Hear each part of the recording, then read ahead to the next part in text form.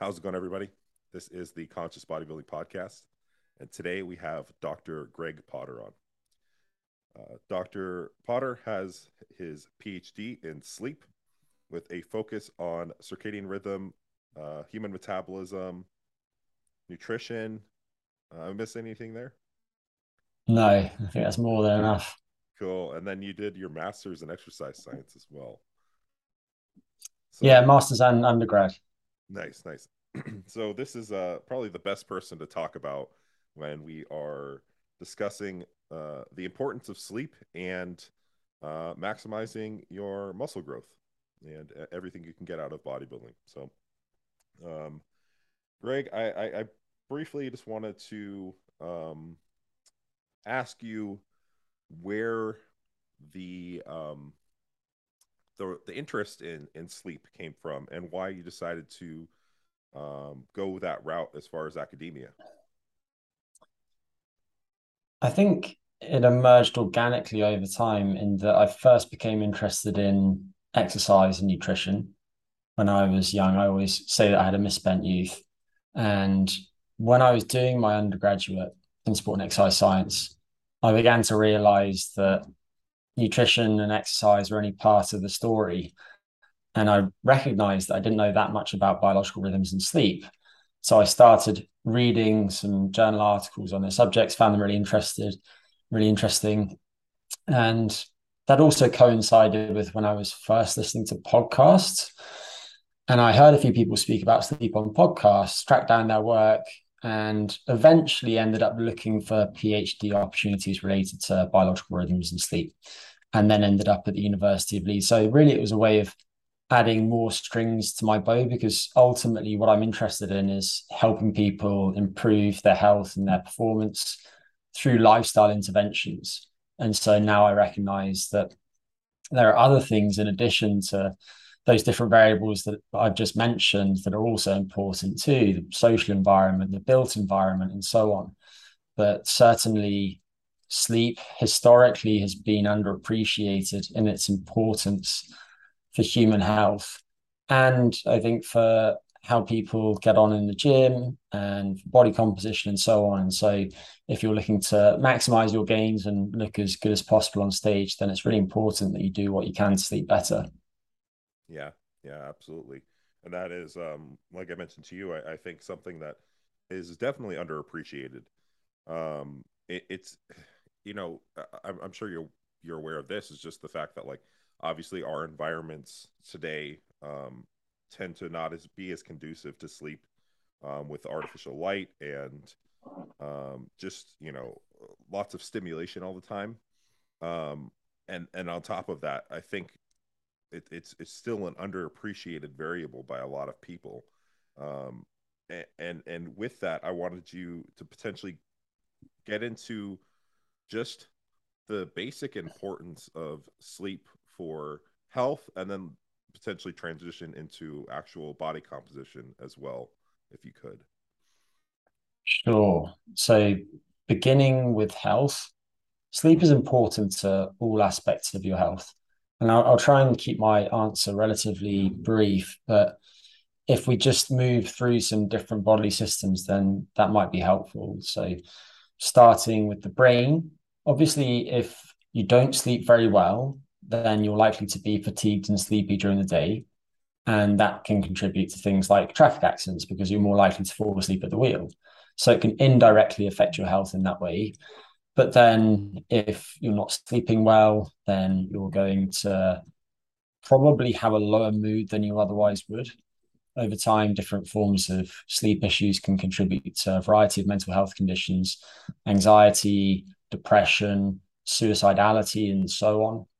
And it also seems that sleep disturbances can contribute to processes that are involved in neurodegeneration. And so, in many instances, sleep troubles precede the development of diseases such as Parkinson's disease and Alzheimer's disease. And so, many people are interested in whether it's possible to improve some aspects of sleep to ward off those diseases in people who are predisposed to them for genetic reasons and so on. Moving on to the rest of the body, with respect to cardiometabolic health, I'll just use a couple of examples to illustrate the importance of sleep. So, one is obstructive sleep apnea is a sleep disorder in which the upper airway, the pharynx, intermittently collapses during sleep. And that leads to gasping and choking. And basically, you're temporarily deprived of oxygen. And that contributes to a host of downstream consequences. So, in terms of your brain function, you are likely to be very sleepy during the day and therefore have traffic accidents and so on. But you're also more likely to struggle with your work and maybe to miss days of work too.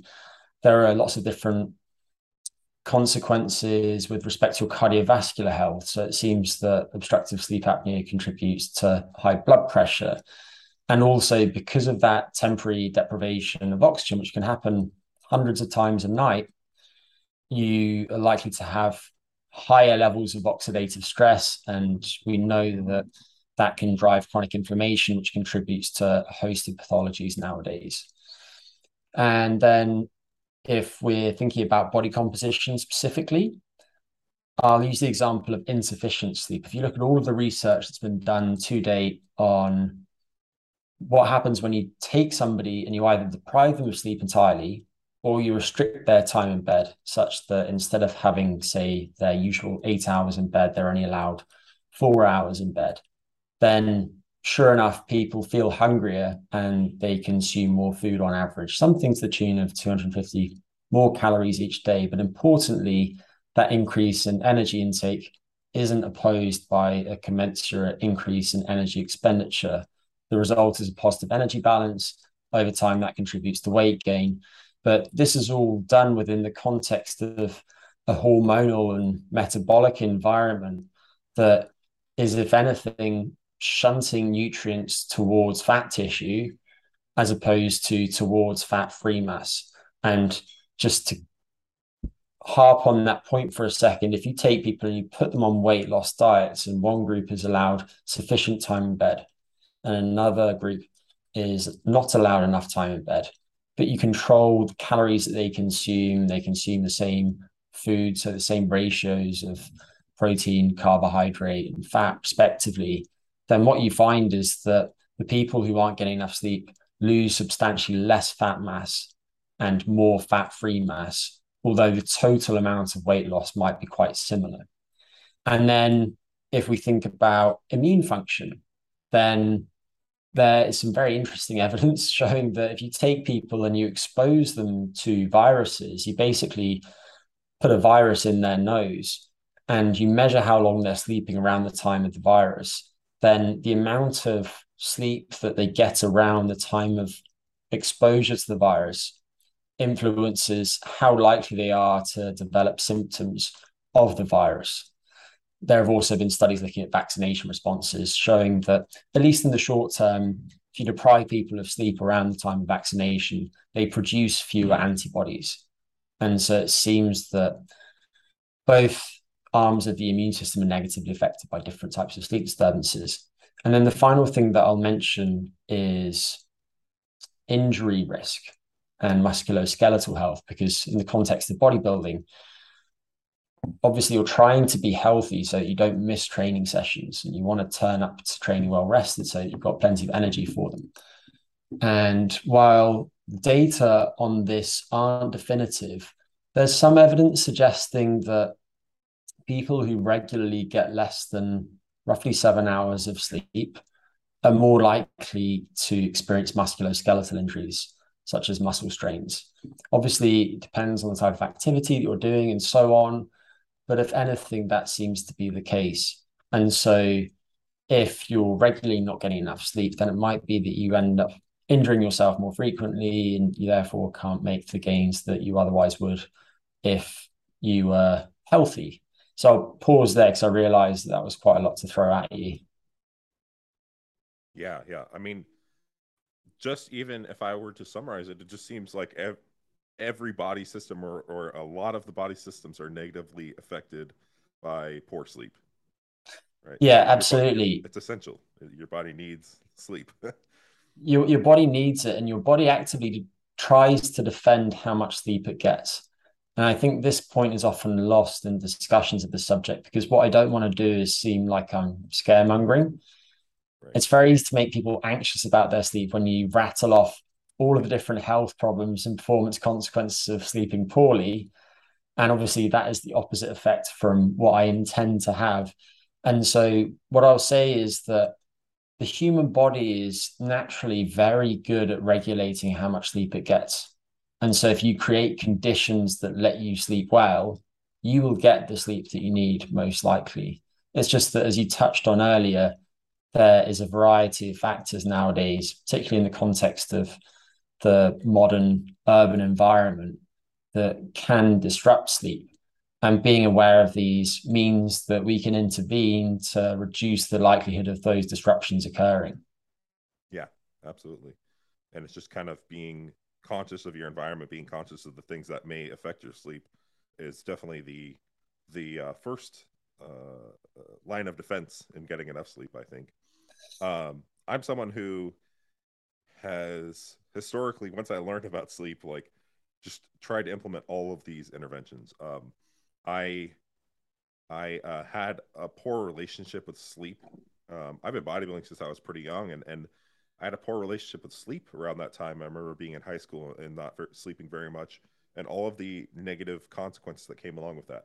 And I can just say anecdotally, based on all of the negative consequences you just described of not getting enough sleep, I experienced a lot of those. Like I remember having pain, and I don't know if you touched on this, but like my pain tolerance was negatively affected when I would not sleep enough. I remember distinctly going in the gym and not being able to be as resilient to training hard enough because it was just such a it was so heightened. I guess I was very sensitive to the pain that training had produced. Um, Yeah, and indeed, there is research showing that people's pain tolerance is compromised by not getting enough sleep. And relates to what you just said, while the research on sleep and resistance training is very much in its infancy, there have been a few very interesting, relevant studies. And one of them came out very recently by a man named Brad Aisbett, who's done some great research on the subject. And if I recall correctly, he took trained young women, so people who are regularly going to the gym, and he basically restricted their sleep for several consecutive nights and had them do a series of resistance training sessions during that time, and compared that to another condition in which the women were getting enough sleep, and found that, sure enough, they rated the sessions as being more difficult. But they also looked quite closely at some markers of performance. And I don't know if you want to touch on performance now, but I'll just add sure. this just for the sake of completeness. What they found was that while the volume load of the sessions didn't substantially drop off, so the women could complete the workouts, what they did find was that some measures of performance did decline. So, for example, the average lifting velocity dropped off when they were short on sleep. It also dropped more within the course of each set. And if anything, there's evidence to suggest that performance in multi joint exercises, and in particular in multi joint lower body exercises, is probably more compromised by sleep loss and maybe by different forms of sleep disruption, although those haven't really been studied, than performance in single joint exercises or upper body exercises. So I imagine that if you're going into the gym and you're doing several sets of squats and you're doing some remaining deadlifts, and then you're finishing your session with some leg curls and some leg extensions and some calf raises or whatever, certainly performance in those early exercises is likely to decline in response to not getting enough sleep.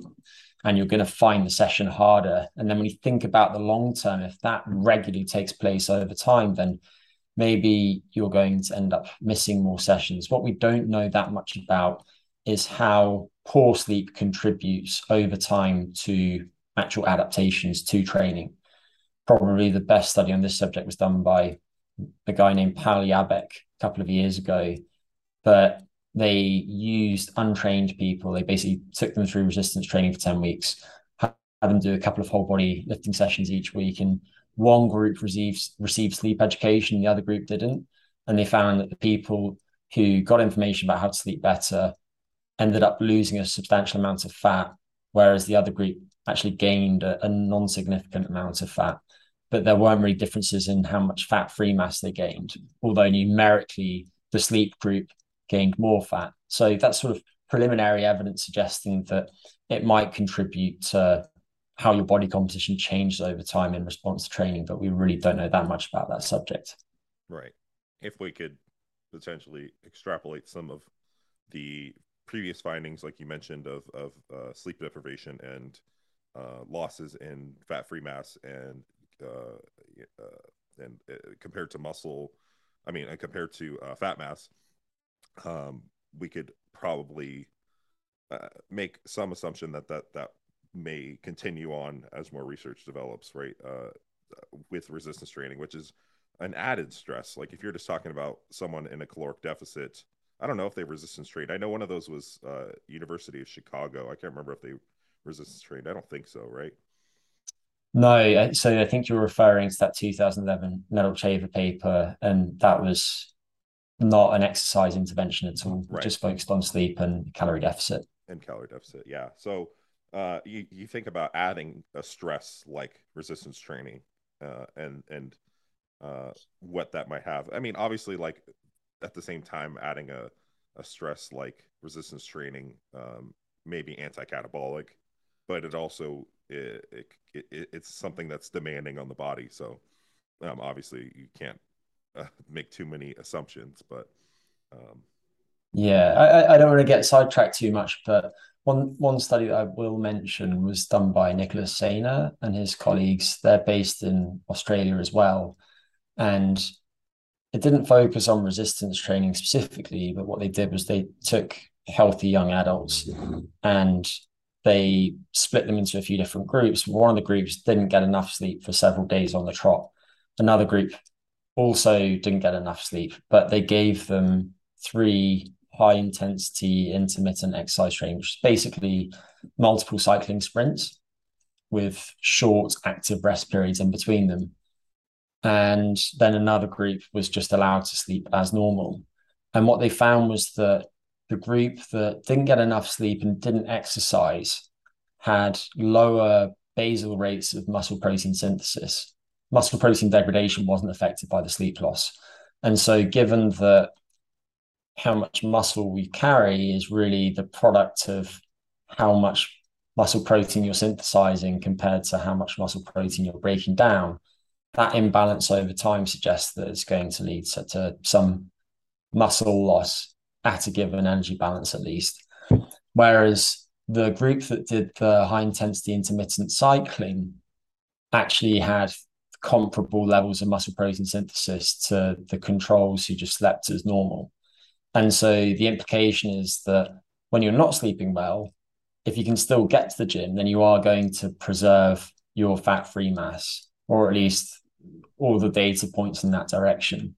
And one thing that I'll add too, which I haven't really emphasized so far, of course, is that if your sleep is okay, or if your sleep is poor, then there are lots of things that you can do to improve your sleep. And there are plenty of reasons to think that if you can do that, then you're going to experience all sorts of benefits. So I started this conversation by basically rattling off a long list of the different ways by which poor sleep negatively affects us. The corollary of that is that if you improve sleep, then you can positively affect pretty much all of those things. And again, we don't have that much research on this so far, but if you look at different forms of exercise, then it seems that of all the different sleep enhancing interventions that have been studied to date, sleep extension is particularly potent, because the reality is that most of us have some background residue of insufficient sleep. And so when we give ourselves more time in bed, we can catch up on some of that lost sleep. And different athletes have been studied, but if you take basketball players, for instance, several weeks of sleep extension was found to make them run a multi-directional sprint faster. It improved their reaction times. It improved some measures of how well they felt. It improved their shooting accuracy in 3-point, and I think another type of shot as well. If you look at swimmers, then sleep extension has been shown to improve their kick stroke efficiency and their turn times. If you look at tennis players, then it improves their serving accuracy. If you look at triathletes, then it improves their time trial performance. The list goes on. So I just want to make it really clear that there are loads of things you can do to sleep better, and they're bound to speed up your gains and make you feel better too. Yeah, yeah, absolutely. Especially talking to someone who has a high volume of training load, um, that sleep is probably something that would really be beneficial to someone who is training really hard in the gym. Now, when you mention sleep extension, um, it's been a while since I looked over. I know I looked at one of the research reviews by Mass. Um, First of all, how much a night is a good amount of sleep? Because I think there's some misconceptions around that. And then what does sleep extension look like potentially? So answering the first question, it's really hard to be prescriptive. And it's hard to be prescriptive for a few reasons. I'll give you the canned response, which is that the National Sleep Foundation recommends that 18 to 64-year-old adults should get 7 to 9 hours per night on average. Although if you look closely at their guidelines, then they say that some people might need as few as 6 hours and others might need as many as 10 hours. And you mentioned the fact that some people might need some more sleep. It does seem that if you're doing high training loads, you might need more sleep than other people. Again, this has been well studied, but if you take sedentary people and you put them through some sort of structured exercise training program, they fall asleep faster, they sleep more efficiently, meaning that they spend more of their time in bed actually asleep, but they sleep longer too. And it's because lots of different exposures each day can affect our sleep. So one of those is exercise, physical activity. Others include things like our exposures to pathogens. So, for instance, if you're exposed to a low load of a virus, then that can actually temporarily slightly deepen and prolong your sleep. Whereas if you're exposed to a high load of a virus, it can make certain stages of sleep basically go out the window, and it can actually really disrupt your sleep. And so the point is that sleep is very dynamic, and as these things change day by day, our sleep needs change as well.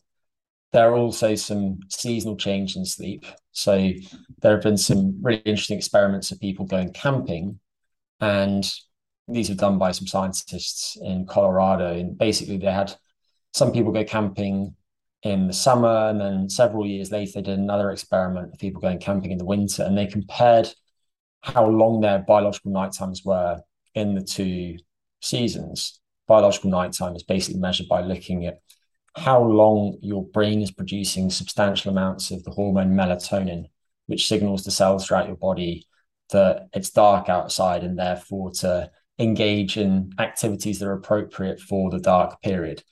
And what they found was that comparing winter to summer, during winter, the biological nighttime was roughly 4 hours longer than it was during the summer. And in lockstep with that, people slept nearly 4 hours longer too in that natural setting after going camping for several days. Whereas in the built environment in which people have access to electric lighting and so on, their sleep wasn't that different from summer to the winter. And so the point is that in natural settings, you might find that your sleep needs change over the course of the year too, particularly if you live quite far from the equator. And then another factor to consider is who you are as an individual. So, for example, your sleep needs change over the course of the life, and newborn infants spend a majority of time sleeping, whereas adults who are past the age of 65 need substantially less sleep than younger adults do. And if you account for that, then there are also differences between people of a given age too, such that there are legitimately some genetically short sleepers. The shortest sleepers identified to date need roughly 5.5 hours of sleep per night. And interestingly, if you deprive them of sleep, their sleep doesn't rebound the way that other people's does. So if I deprive myself of sleep tonight and then sleep for as long as I can the next day my sleep will be substantially longer. But these people are quite resilient in that way, and they don't seem to bounce back as much, and they cope better with insufficient sleep too. Whereas some people are long sleepers, and we don't know as much about the genetics of these people, but they do seem to need more sleep than the rest of us. And then in terms of you and trying to work out your own personal sleep needs, I think a helpful exercise to consider is how you would sleep if you were on holiday and you could do things exactly as you wished on your little desert island. And what you'd probably realize is that you do have a background of sleep loss, and that initially you would sleep substantially more than you currently do. And then after several days, your sleep would stabilize at some duration, which is quite possibly longer than what it currently is. And probably the most relevant experiments that have been done on this to date were really interesting. And they took healthy young people and they just let them sleep for as long as they could. These people were literally doing nothing apart from sleeping. And they found that initially they could sleep about 11 hours a night on average. But after a week or so, their sleep stabilized at around 8.5 hours.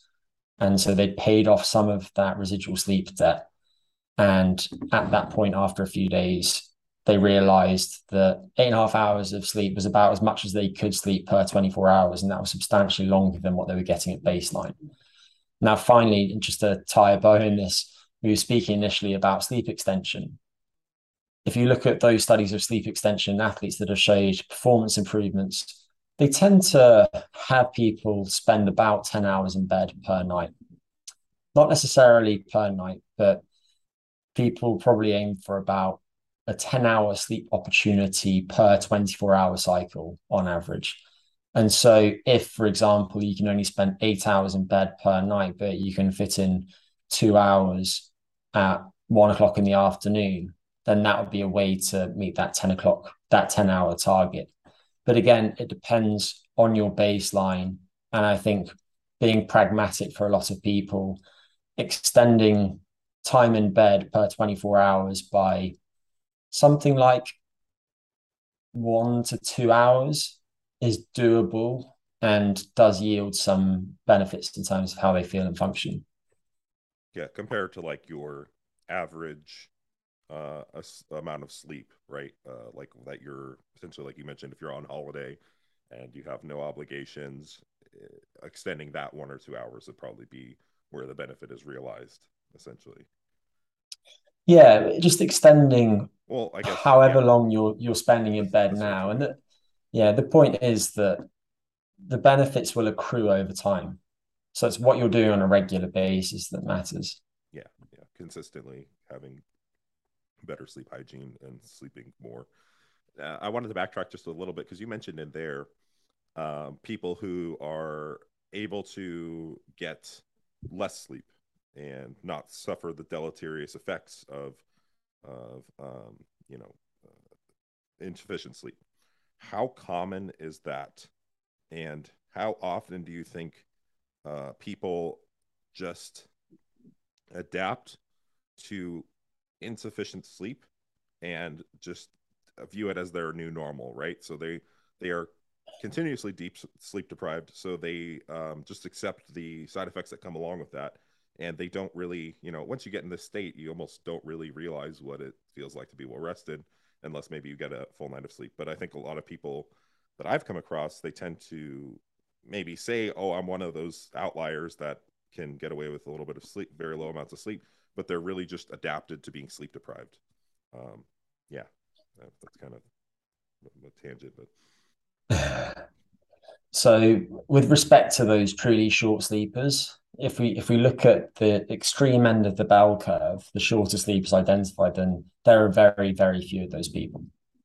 And I couldn't give you an exact number, but the shorter sleepers that have been found so far basically have mutations in some genes that are important to sleep weight regulation.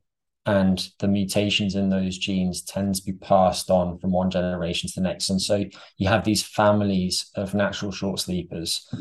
But if you look at the whole population, then as is often the case, there's a bell curve. So you have a mass of people in the middle who need roughly the average amount, but then you have people at either end of the spectrum who need substantially different amounts. But I suspect that there is a large number of adults who only need about 6 hours of sleep per night to function perfectly well. I think when we start getting down to 5.5 hours or so, there are probably very few of those people. And regarding how people cope with sleep loss, as I touched on, there probably is some relationship between how much sleep you actually need and can generate and your ability to cope with sleep deprivation, as was shown in that study of those naturally short sleepers. But as you were hinting at, it's also the case that there are lots of people who say, I just don't need that much sleep and I cope really well. And I just don't think that's the case for a lot of those people. And there are a few reasons to think that. Just to give a scientific example, there was a brilliant study done a few years ago by a guy named Hans van Dongen, who took people, split them into a bunch of different groups, and for up to 2 weeks, gave them different amounts of time in bed. Some people were deprived of sleep entirely. Some people had 2 hours in bed, some 4, some 6, some 8. And then he basically looked at the effects of that cumulative sleep loss on their cognitive performance and also on how impaired they felt they were. And what he found was that the sleep loss more or less linearly and dose dependently impaired cognitive performance. They weren't as able to maintain their attention during difficult and slightly boring tasks. They weren't as good at adding and subtracting numbers. But interestingly, while objectively that was the case, subjectively, the people didn't necessarily feel that they were getting more and more impaired. And instead, what they felt was that initially they did experience some impairment, but then after a few days of sleep loss, they felt like their performance just plateaued at a level which was slightly below their well-rested baseline, when clearly that wasn't the case. And so I think that there are lots of people who feel they can get by on little sleep, who actually need relatively normal amounts of sleep. And they're basically kidding themselves into the idea that they are outliers when they're not. In terms of whether people can train themselves to need less sleep, I haven't seen any evidence that that's the case. But I'll add a couple of thoughts. One is that if you consistently somewhat restrict your time in bed, so let's say that you give yourself 6 hours in bed and you need 7.5 hours in bed, what you'll probably find is that that restricted time in bed is actually good for some aspects of your sleep. Not for your sleep duration, but you'll probably find that the quality of your sleep during that limited time in bed is high because during the daytime, you're building up loads and loads of pressure to sleep. And that means that you fall asleep quickly and your sleep is quite consolidated during the night. It doesn't break up regularly with periods of wakefulness, going to the toilet and so on. Another is that when we think about sleep health as a construct, there are several elements to it. One of them is sleep duration, but one of them is quality and one of them is timing. And so if you're giving yourself a well-timed but restricted period in bed each night, then that regular sleep-wake cycle is good for your sleep health. So what I'm saying is that there are people out there who might not be getting enough time in bed and therefore enough sleep, but their sleep quality might be good and their sleep regularity might be good. And so overall, their sleep health and their daytime function might not actually be too bad. And then finally, I also think that people learn something about how insufficient sleep or different forms of sleep disruption affect them over time. And I have done some work in recent years with ultra endurance athletes who do these crazy feats. So, for example, I did some work a couple of years ago with a lady who single-handedly sailed around the planet by herself, which took over 100 days. And when you think about that context, she's not getting more than 5 hours of sleep per 24-hour cycle at any point in that race. And she has quite normal sleep needs.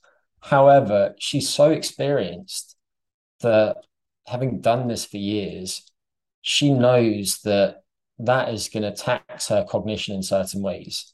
And so she can account for how she's compromised and thereby support her performance when you consider the whole race. I hope that makes sense. Yeah, absolutely.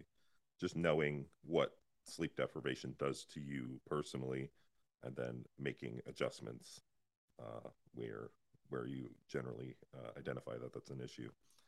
I was going to mention something on that. I will say, um, the way I view like sleep deprivation for myself personally, like I'm someone who needs like 8 hours. Like I slept 7.5 last night, and I'm starting to get a headache right now. Like I'm so sensitive to not getting 8 hours of sleep at minimum.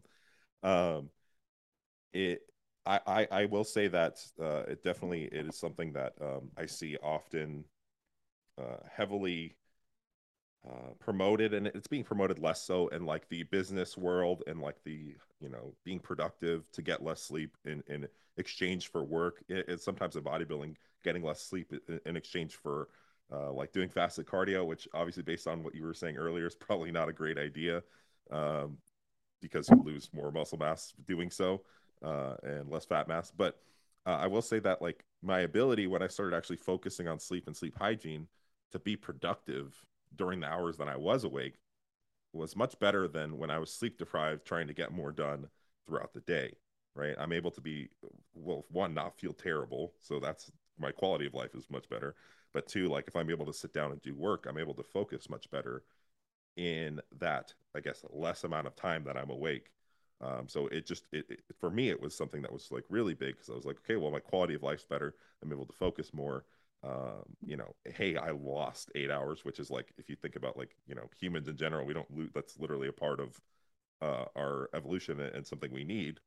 And now I'm able to be more present, more aware, more focused when I'm awake.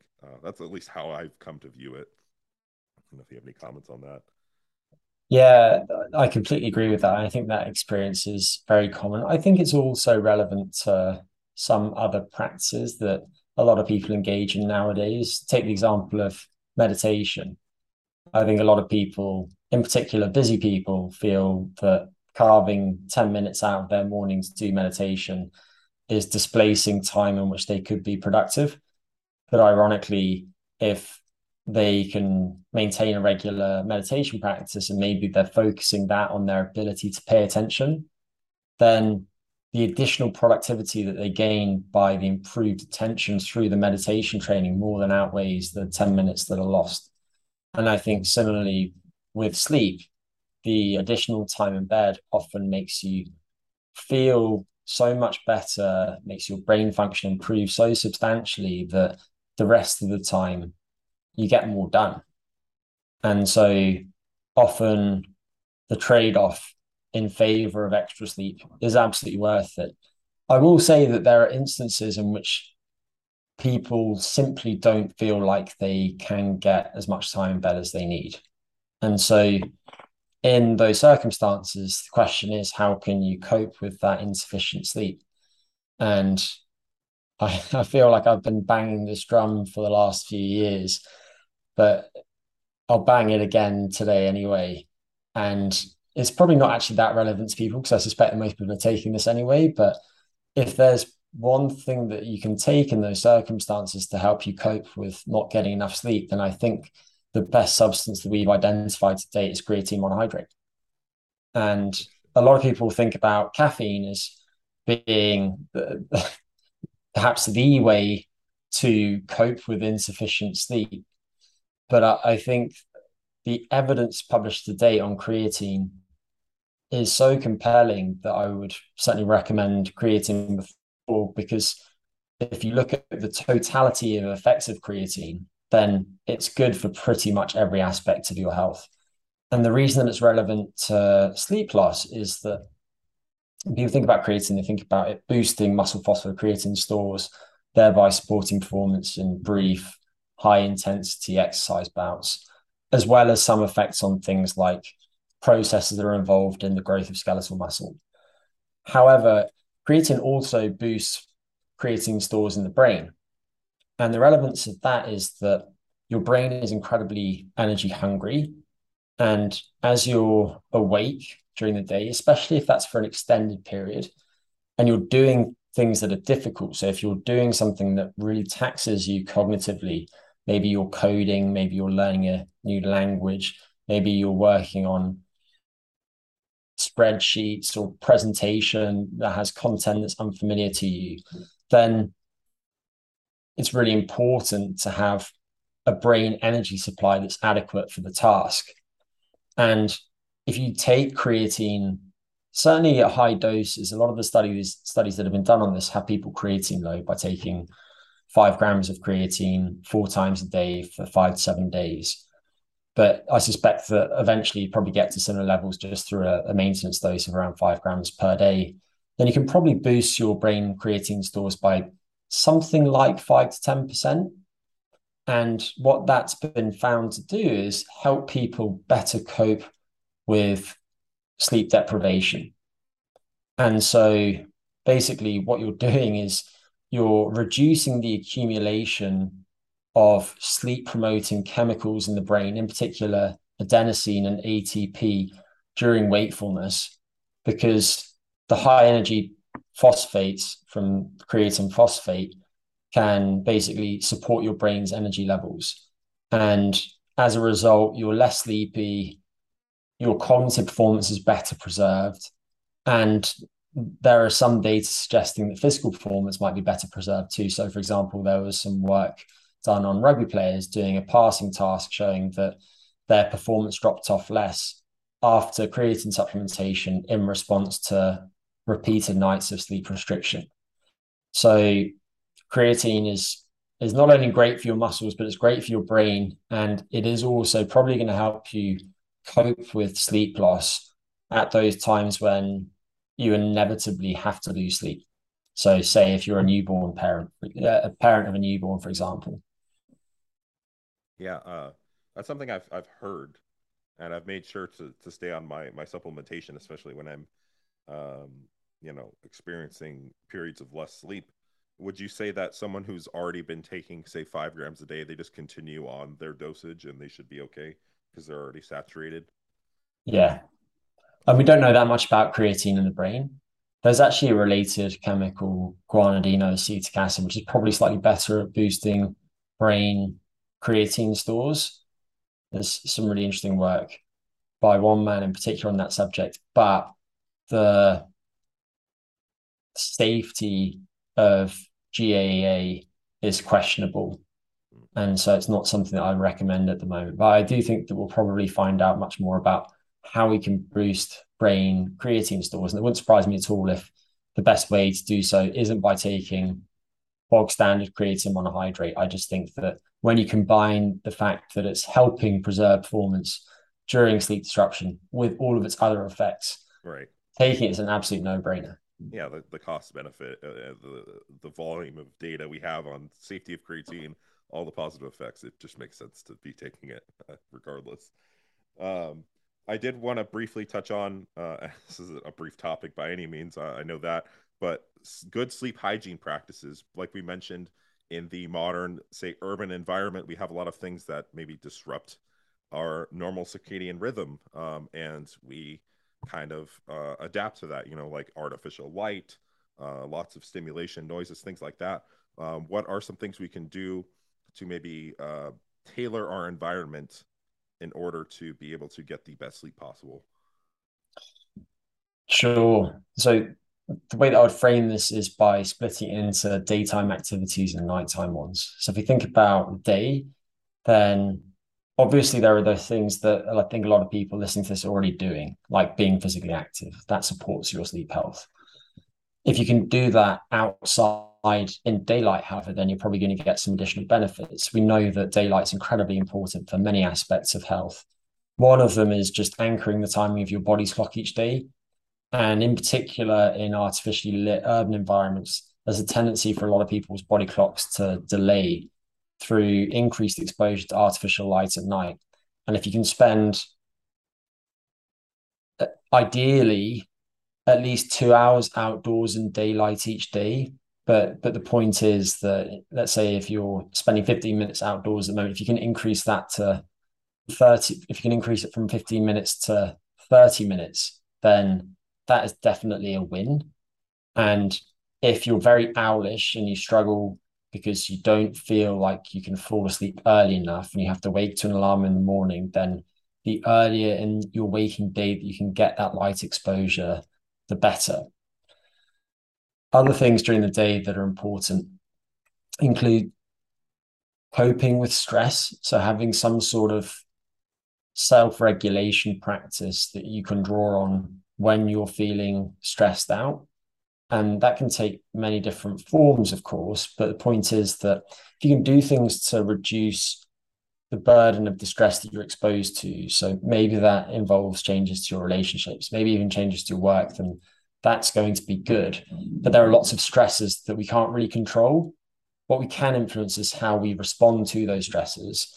And that's where things like meditation can come in, or breathing exercises can come in. And just as a couple of suggestions, I really like the app Waking Up. If people are interested in meditation, people are interested in breathing exercises, then there's a bit of a divide between people who recommend quite regimented breathing protocols, so certain durations of inhalation and exhalation, for example, and people who take a more sensation-based approach to breathing. But if you want to go with the former, then there's a free app named Awesome Breathing, which is available both in the Apple Store and Google Play. And you can program that to set specific durations. There's some research showing that if you take a roughly 4.5-second inhalation and a 5.5-second exhalation, and you do that for about 10 minutes late in the day, then you can basically shift the balance of activity in your nervous system in a way that supports your sleep health. And that's also something that you can use during the day if you ever feel worked up. Your nutrition, of course, is important too. Everyone knows that consuming too much caffeine too late in the day can disrupt your sleep. That's really through two mechanisms. One is that it can actually push back your body's clock, making it hard to fall asleep on time. Another is that it will lighten your sleep because caffeine basically blocks the interaction of that sleep promoting chemical I mentioned earlier, adenosine, with its receptors. So I think while there's massive variation between people and how they metabolize caffeine based on things like their genetics, their liver health, and so on, there's a very general rule of thumb: not having any caffeine any later than 8 hours before sleep tends to work well for a lot of people, and limiting total daily intake to no more than about 3 milligrams of caffeine per kilogram of body weight. There's a website, caffeineinformer.com, where you can go to find caffeine contents of commonly consumed foods and drinks, which can be quite helpful. Alcohol is another one, probably not so relevant to the people listening to this, but I'll just touch on it briefly. Alcohol is a sedative, and it can lead people to fall asleep faster and spend more of the early sleep period in the deeper stage of sleep. But particularly later in sleep, alcohol disrupts sleep in several ways. One of them is that it's a diuretic, so you're going to wake more frequently to pee during the night. Another is that it's a muscle relaxant, and so if you're a snorer or if you have obstructive sleep apnea, then it's going to exacerbate those. It also seems to, in particular, block rapid eye movement sleep, which is very important to things like emotion regulation and creativity. But as is true of many substances, the relationship between alcohol and sleep is kind of complex, because there are also people who are dependent on alcohol, and when they go through alcohol withdrawal, that can ruin their sleep, but I won't go into that now. Before sleep, you need to give yourself enough time to wind down. And so recommendations vary, but I think at minimum, you want to give yourself at least an hour. And in this pre-sleep period, I think the ideal time at which to dim the lights is probably about 3 hours before sleep. There's a really good consensus statement on this by some brilliant chronobiologists published very recently. And at this time, you in particular want to reduce your exposure to overhead light, and overhead high intensity light that contains lots of short wavelength light in particular. And that might look white, it might look blue, but definitely try and minimize your exposure to that type of light. And instead, you want your light environment to be kind of romantic. So think warm colors, and if possible, go for lamps that are a little bit lower in the environment rather than overhead. So if you think about your ancestors, they would have camped out by firelight. And in many ways, we should try and mimic that nowadays too. With respect to other behaviors at this time, I think you certainly want to finish your final calorie intake of the day, probably by 2 hours before you go to sleep or so. And ideally, you don't want to go to bed too hungry or too full. Either of those can disrupt sleep. And then regarding relaxing activities at this time, I think listening to music that chills you out can be a really good option. Reading a book can be great. Having a hot shower for 10 minutes or so in the 1 to 2 hours before bed can be really helpful because it basically helps you lose heat more quickly from your core.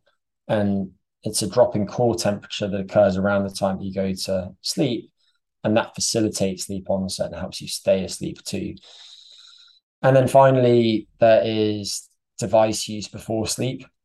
And as a general rule, I think switching off your devices at least half an hour before bed works well and is doable. Ideally, turn your smartphone off, keep it out of your bedroom, only turn it on again the same once you're up the next day.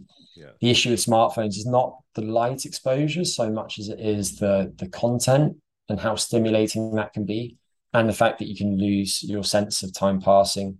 And then finally, with respect to the bedroom environment, I think if you can get yourself a good mattress, so something that supports you. So if you're a big guy like you, Dylan, then you probably want something that's a little bit firmer and more supportive than your partner might be, for example. And in general, spring or hybrid mattresses are preferable to foam ones because they're better at dissipating heat. And if you wake up feeling hot, then that's not ideal. And obviously you want your bedroom to be dark. So blackout blinds or an eye mask can be helpful, and quiet. So earplugs can be helpful, but there are also other devices that can help with noise too. So for example, you might find if you use a fan to keep you cool, then that has the dual purpose of also drowning out noises that would otherwise wake you up. So that was a big long list. Sorry for the diatribe. No, not at all. That's super, super helpful. And obviously, there are a lot of things that come along with it, and potentially identifying some things that particularly impact you. Because I've optimized a lot of these things over time, and there were certain things that I did that made even bigger differences in my actual sleep quality.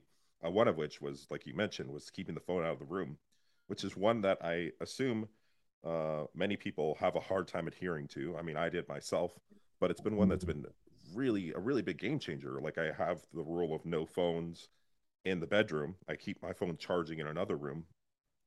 One, I go to sleep faster. My sleep latency is better, but I also don't wake up and check my phone and stay in bed for a long period of time. So it gets me up because you're like, you have this motivation to go check your phone. So it's like, okay, boom, you're out of bed when you need to get out of bed.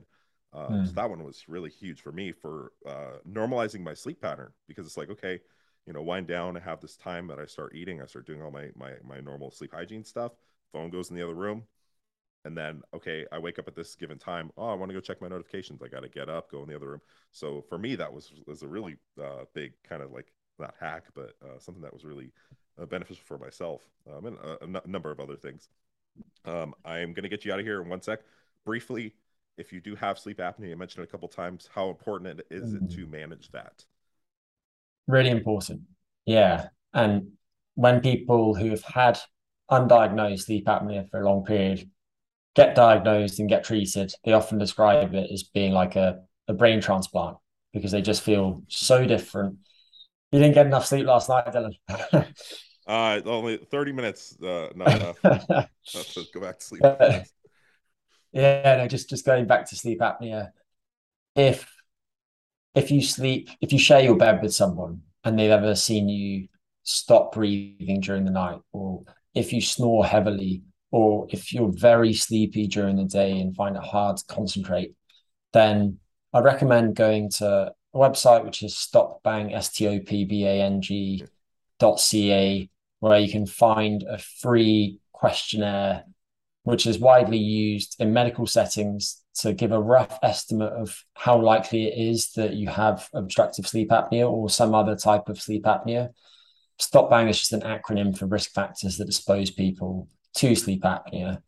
And if your score on that suggests that you might have it, then I would definitely seek further guidance, speak to your medical doctor for more information, and you might end up at a sleep center near you. And then in terms of treatment, positive airway pressure or continuous positive airway pressure is the most common treatment for obstructive sleep apnea, but there are several varieties or endotypes of sleep apnea, and each requires different treatment. So, for example, some people have sleep apnea because of the structure of their mouth or their upper airway.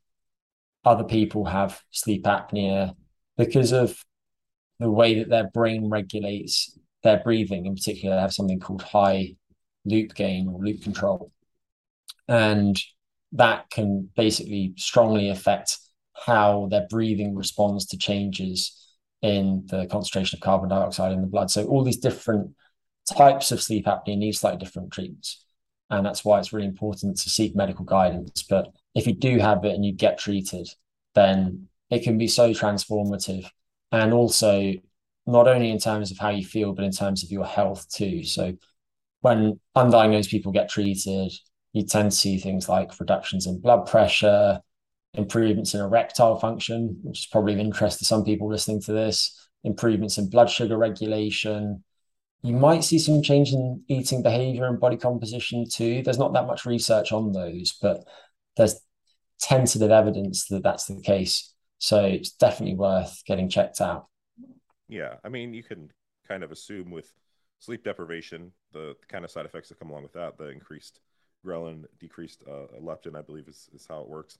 If you have sleep apnea and your sleep quality is reduced, you're essentially getting less sleep, even if you're in the bed for a period of time. So you can maybe make some assumption that that might be similar. I know that for myself, I was generally a lot more hungry before I treated my sleep apnea. Um, and a lot of the things that plague bigger bodybuilders, like higher blood pressure, like poor glucose regulation, high oxidative stress, you're just compounding it by not managing something like sleep apnea. So that's not a great place to be in for health as well, as well as quality of life. Uh, Dr. Potter, I appreciate you coming on. I had one thing my girlfriend asked me to ask you. I'm not, you probably haven't looked into this research at all, but she is into spiders. If you can't tell, there's like 4 enclosures right here. I was wondering what this were. Yeah. Yeah, sometimes you can see them crawling. There's one right here. Um, but she came across a study, I think, on Reddit about jumping spiders. It's one she's actually breeding them currently, and them having REM sleep. I don't know if you've seen anything about arachnids and REM sleep, but she was curious if you had seen any of that. Oh, interesting. Yeah, no, I don't know. So normally in REM sleep, most of your muscles are paralyzed, presumably so you don't act out your dreams. And you tend to see that in other animals too. So just as an example of this, some marine animals, pinnipeds like fur seals, they don't get any REM sleep when they're in the water because they can't just stop swimming. But then when they come on land, they get REM sleep. And so it's like they catch up for lost REM sleep in that way. But sleep and arachnids, that is not my Very niche. obscure. Yeah, right. She's total geeked out about all of this, so she just reads tons of stuff and could talk about spiders for hours. But yeah, I just wanted to throw that No, out there so she's happy. the only research for arachnids that comes to mind, and I might be completely misrepresenting this, and it's completely off topic. It was comparing how different substances affect the quality of the webs that they weave together. And it was Oh, I've seen that. comparing caffeine and LSD and some Yeah, others. And yeah, I the think it was LSD published one in, was well, crazy. I think the caffeine Oh, one the was caffeine. really strange. Yeah, And yeah, then some of the anti-caffeine zealots now hold that up as if it means something to human biology. It's just absolute right. nonsense. It's Not. really entertaining, but Yeah, yeah. Like extrapolating arachnid biology to humans. yeah, yeah. Right. All But right. Well, you sorry, could. yeah. No, no. That's definitely at least entertaining, if anything. Well, Dr. Potter, I'll let you get out of here. Where can people find you? And I know you offer some other services. Maybe you can talk about those a little bit too. Sure. Yeah, you can find my website, which is gregpotterphd.com. I'm on social media at Greg Potter PhD. Probably use Instagram most. I'm slightly allergic to social media, but I do sometimes put out content on that and I try and make it helpful. Yeah. And then in terms of services, I I help people with a few different things. So I do some health type coaching. Some of that focuses in particular on people who are having sleep issues. And I've worked with some physique athletes to address those. I also do some work as a consultant. I do lots of public speaking things too, and I work with some companies, so nutrition company, a bedding company, and some others too. So I bounce around between a bunch of different things, but if any of that's relevant, then feel free to reach out. Awesome. Yeah. Yeah. I mean, sleep is relevant in all of our lives, so I can see why you have utility in a lot of different fields. Cool. Well, Dr. Potter, I really appreciate you coming on today. And this was a great conversation. So I think a lot of people get a lot of value out of it. Thanks again. Thanks, Dylan.